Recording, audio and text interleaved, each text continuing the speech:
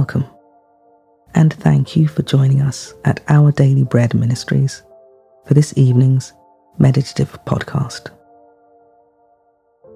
Tonight, we're reflecting on God calling David to wholehearted devotion.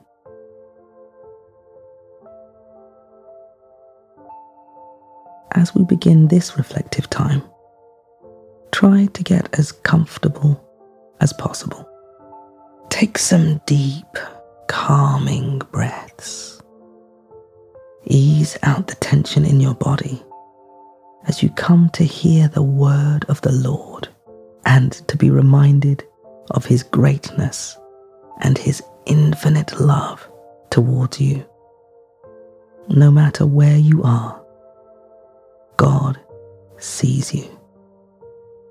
No matter how small or insignificant you feel, there is no limit to what God is able to do with you and through you when your heart belongs to Him.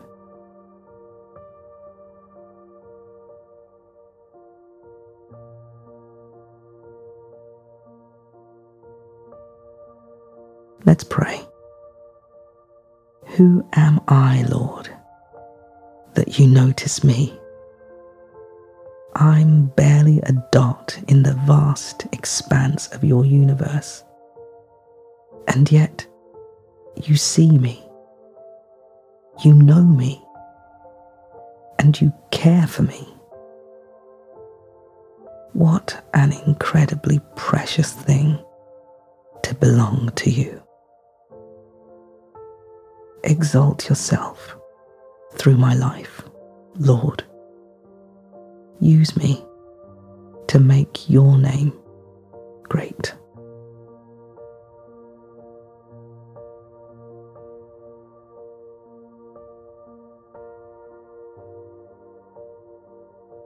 (2 Samuel chapter 7, verses 8 to 9 and verse 16 says, "Now then, tell my servant David, this is what the Lord Almighty says. I took you from the pasture, from tending the flock, and appointed you ruler over my people Israel. I have been with you wherever you have gone, and I have cut off all your enemies from before you. Now I will make your name great, like the names of the greatest men on earth. Your house and your kingdom shall endure forever before me. Your throne shall be established forever."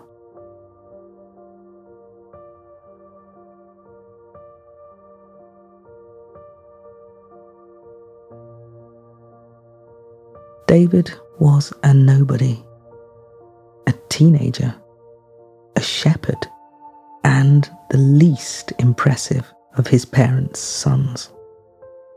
At least, that's what it looked like on the outside. That's what his family saw. That's even what the prophet Samuel saw. But when God looked at David, He saw a king.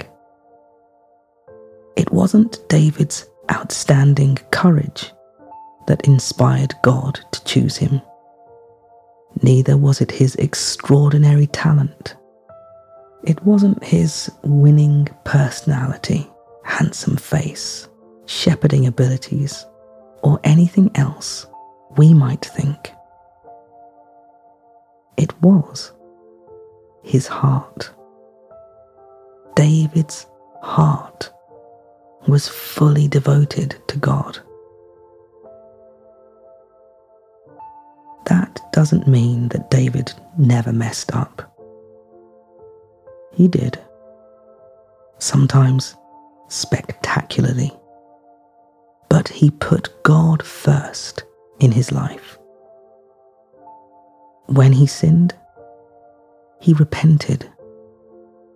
When he didn't know what to do, he asked God. God's glory was more important than his own glory, and that's why God could trust him with greatness. When God looks into your heart, what does he see?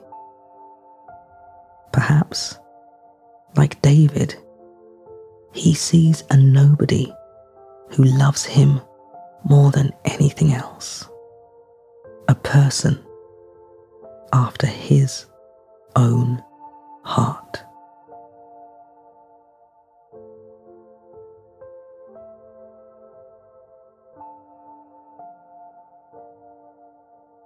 Now, as we turn to prayer, breathe deeply, working out any tension through long, slow exhales.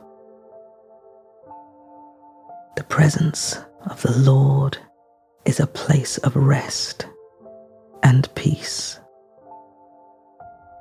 Do this breathing exercise to relax your body, to refocus your heart, and become aware of the presence of our Almighty God, who promises to hear every word on our lips and in our hearts.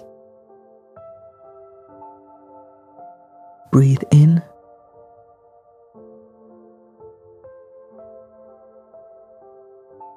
and out.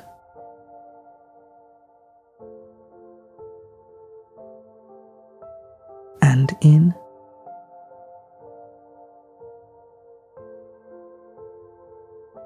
and out.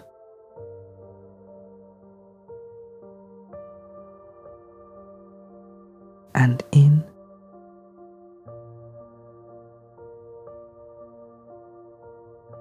and out.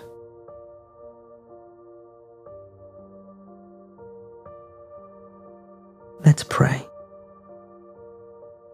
Dear Lord, I may be a nobody, but I'm yours. It doesn't matter what anyone else sees or thinks. You see my heart. Even though I continually get things wrong, I long to be devoted to you above anything else. Glorify Christ in my life, I pray.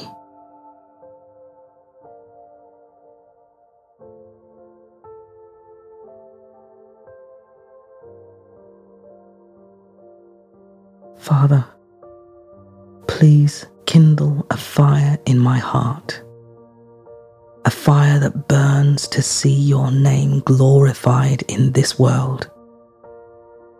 May there be less of me and more of you in my life.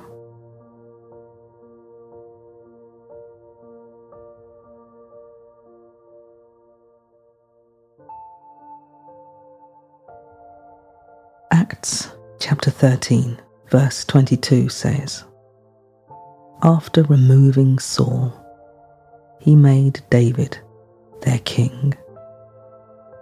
God testified concerning him, 'I have found David, son of Jesse, a man after my own heart.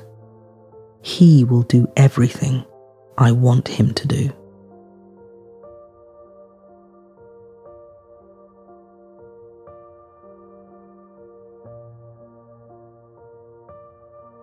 Let's close with a final prayer. Heavenly Father, thank you that you see my heart.